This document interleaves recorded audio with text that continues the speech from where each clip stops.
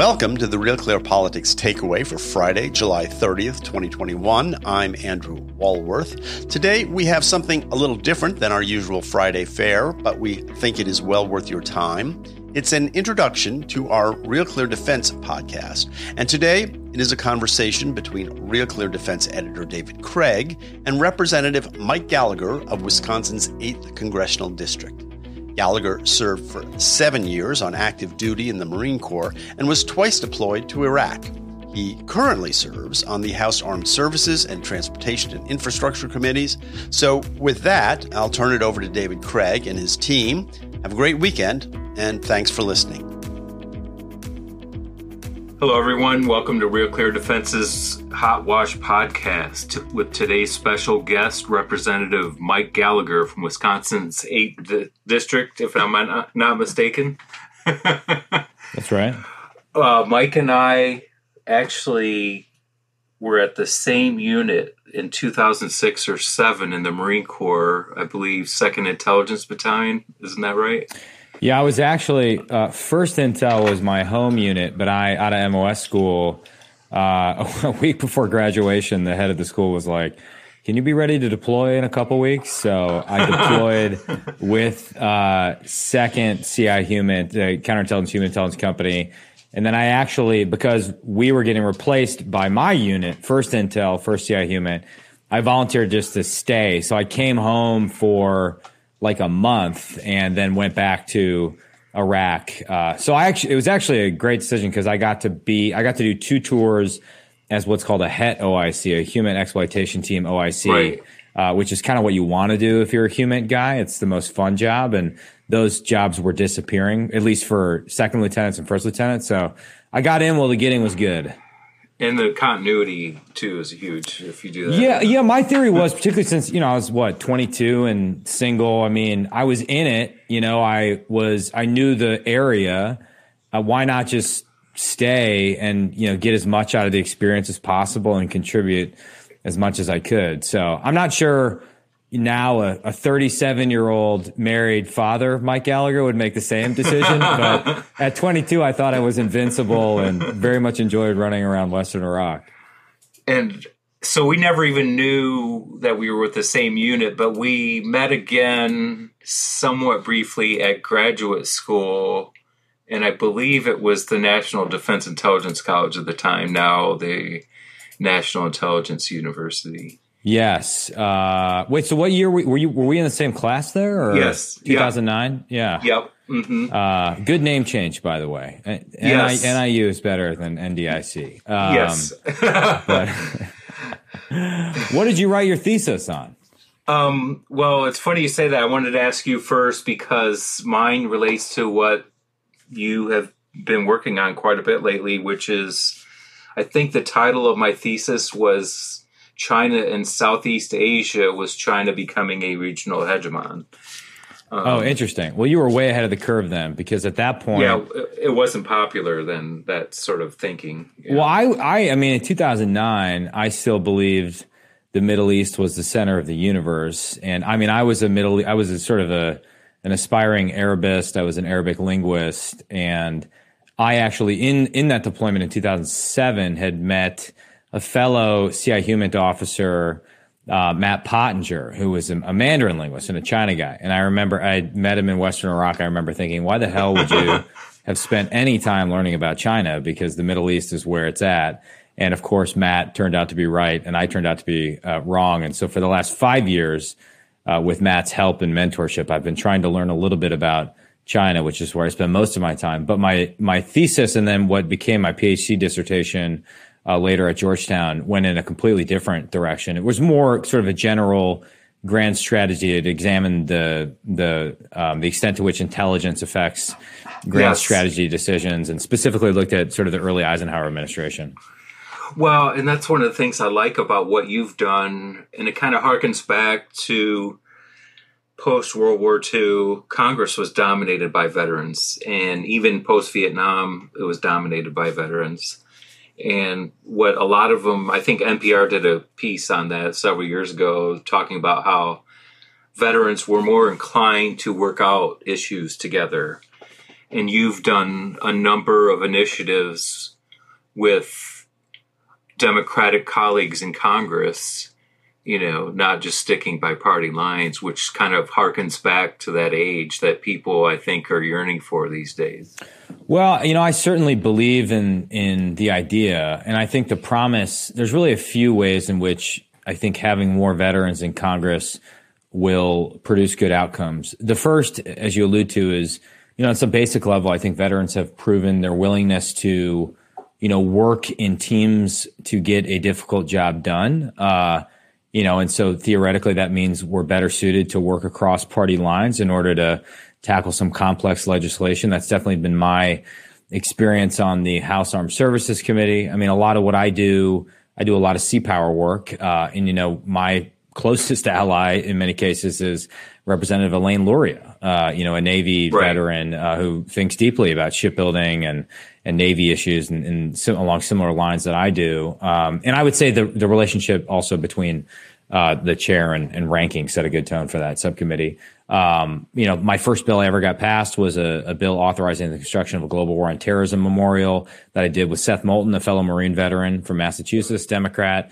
But I think the other way, and maybe less appreciated way in which I think veterans can play a constructive role in Congress is in challenging the Pentagon bureaucracy. I think there's sort of a tendency among civilians to assume that if someone has a bunch of stars on their shoulder, then their word must be gospel. With all due respect to our general and flag officers, and I have a great deal of respect for them, they need us to push back. I mean, the Pentagon bureaucracy has an inertia and a status quo bias that needs to be disrupted. And my hope is that veterans are in an ideal position to push back because they've seen what the world looks like at the pointy end of the spear and how messy things can get. And, my own experience was that, after the rank of captain, I'm not sure we're optimizing for talent in promotion. I'm just joking. Everybody. But yeah, I do think John McCain was famous for that. Exactly. Right. John McCain wouldn't just accept what, someone testifying before SASC said just because they're a general officer. And similar right now, we're working through some very complex issues. How do we adopt the deterrence by denial posture to prevent, the CCP from making a move on Taiwan? I mean, there needs to be a healthy give and take between the executive branch and the legislative branch. And you can ask a different 3-star and get a different answer also if they take the time to do that. That's right. Yeah. And I think, we bemoan the lack of bipartisanship on the Hill. Well, you want to talk about a real partisan knife fight. I mean, look at the inner service, jealousy that we see and struggle for resources. And oftentimes it takes Congress to crack some skulls together and get people working together. Well, and then for your district too, it's kind of coincidental because even before the LCS had come out, I had contacted and I've interacted with retired SWOs for several years now, and a lot of them wanted the frigate instead of the LCS. Now you've got it back to your home district, and potentially if we get this program up and running, it'll also be in Alabama. And from a layman's perspective, my perspective, I think it's important to get our shipbuilding capacity up, which is why your district is very important in that role. But can you speak to this latest budget and whether or not we're going to be able to produce the frigate in the numbers that the Navy needs, especially as we're decommissioning cruisers and even LCSs at the moment? Well, I mean, I'll go in reverse order. I think any sort of, even a casual observer of the Navy, and, admittedly, I'm a navalist and a sea power advocate, so I bring a little bit of bias to the debate, but at a time when we've said repeatedly that Indo-PACOM is our priority theater, and therefore, if you just look at a map of Indo-PACOM, it's got a lot of water. I don't think any of our war plans are contemplating an invasion of the Chinese mainland in the Taiwan scenario. So it stands to reason that this is primarily, your priority force in the priority theater is Navy, and Air Force. So it doesn't make sense to be cutting the number of ships we have. And make no mistake, this is a cut when you sort of subtract all the ships absolutely. Decommissioning at a time when our primary defense task is to deter the PLA in general, the PLA Navy specifically by denial. And then to get to where you started, I think any navalist, whether they bring a destroyer bias or a sub bias or take your pick, recognizes that you need a small surface combatant in large numbers to do the day-to-day deterrence mission. I mean, that was part of the promise of the LCS. We can get into why that promise has not been realized yet.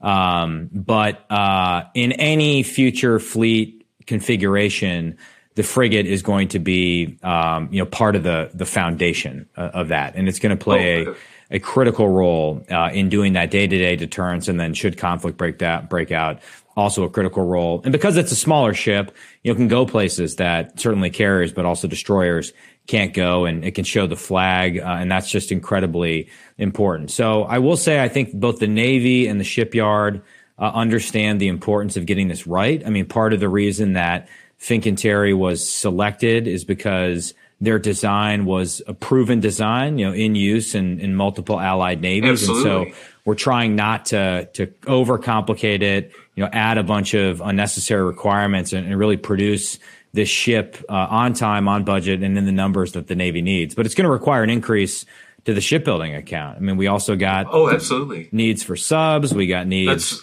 for all sorts of ships, and this budget is woefully insufficient to that task. That's what you just mentioned is exactly why many of the SWOs I spoke to love this frigate, is because we're not reinventing the wheel. We have a known quantity. It's going to work. We just need to get it done and get it out there and produced as quickly as possible.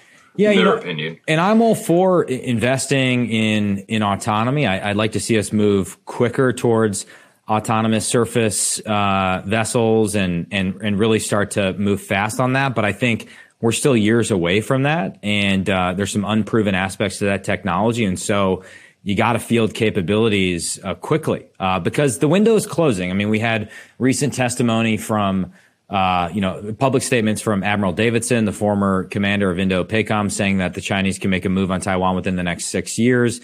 I then asked the Commandant of the Marine Corps and the CNO if they agreed. They did agree. There's been some disagreement with Milley, and Austin has demurred. But I think, post-Olympics 22, things could start to get really frisky. And she does view Taiwan as a legacy issue. So our challenge right now is to start to think not on a Battle Force 2045 timeline, but on a Battle Force 2025 timeline in order to avoid World War III.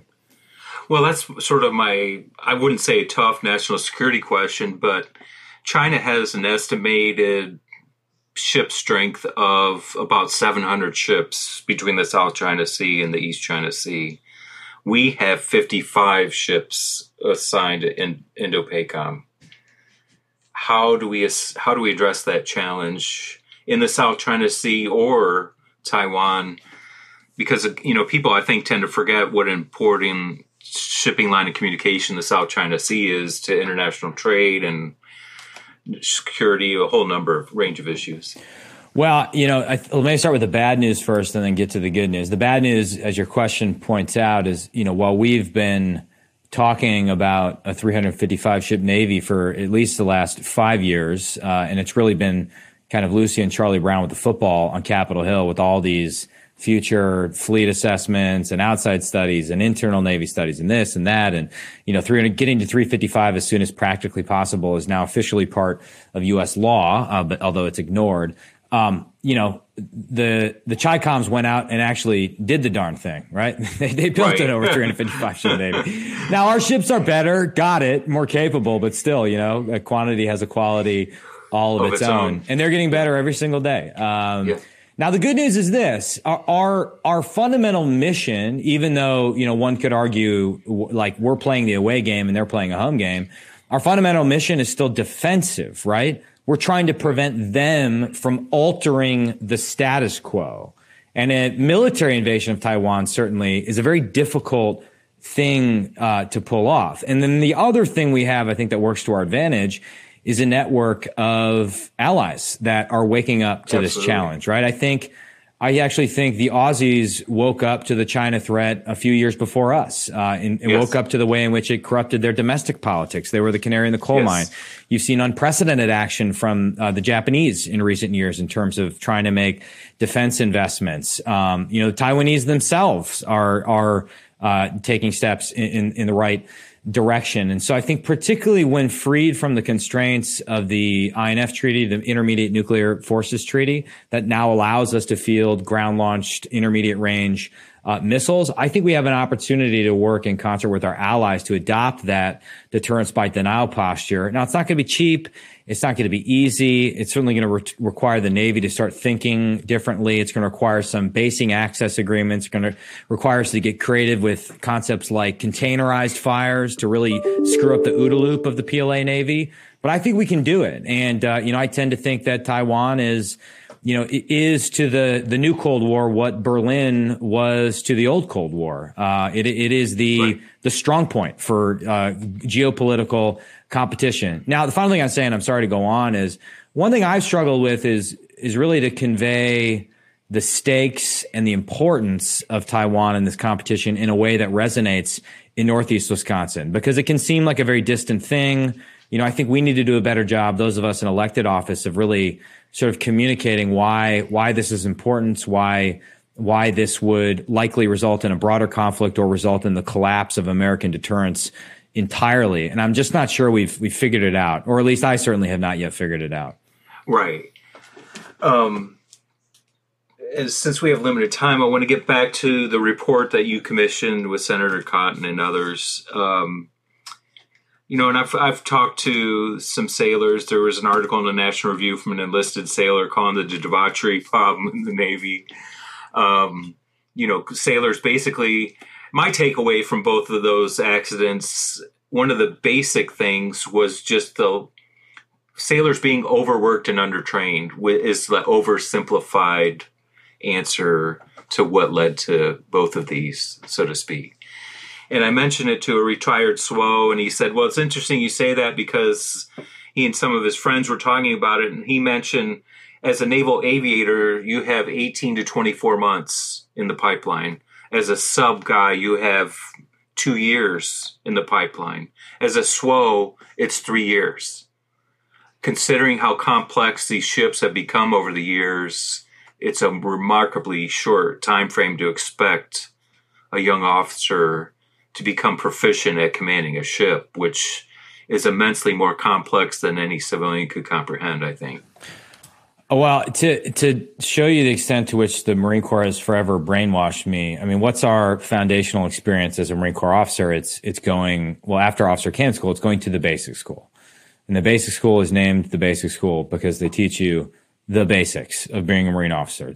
And you are forever ingrained with the idea that success or failure is a matter of brilliance in the basics. It's not the sexy school. It's not the high speed school. It's how do you master the basics? And I think, I look at this report, and our primary finding was that the Navy drifted away from a laser focus on the basics of warfighting and seamanship. And in the aftermath of the Cold War, piled more and more administrative requirements on officers that are unrelated to finding and sinking enemy ships. And the result is that even as threats have grown, we've lost some of our warfighting edge.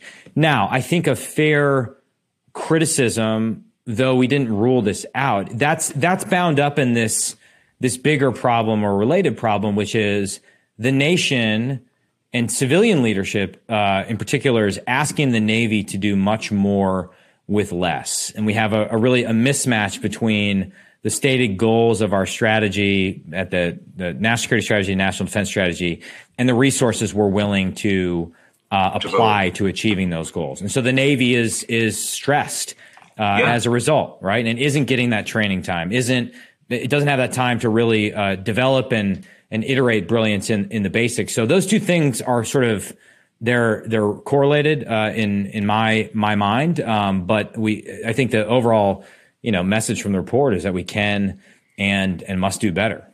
Otherwise, we're going to see more accidents. A provocative statement, I'm speaking outside the report now, but I've said before, is that you sort of add up the cost of all these collisions, and then you add to that the Bonhomme Richard, and then you add just sort of the way in which some of our best naval officers were caught up in the Fat Leonard scandal. We've done more damage to our own Navy than the PLA Navy could have ever hoped to do over the last 10 years. And that should be a real wake-up call to all of us who care about sea power or just national defense in general. Right. One of the takeaways from the report that really struck me was one of the chiefs that said, well, if you ask a sailor if they're up to date on some training, that the latest training that comes out of the Pentagon that may not have anything to do with being a sailor, they're up to date because it's a requirement. But if you ask them if they're up to date on their training on how to do their job, well, that's a whole nother question. Yeah. So my last question, since we're crunched for time, is I think a lot of people are interested to see if you might run for Senator Johnson's seat. Will you be the next John McCain in the Senate? Well, my belief is that Senator Johnson will run again, and I'll certainly support him if he does. So you're not going to get me to bite on that question.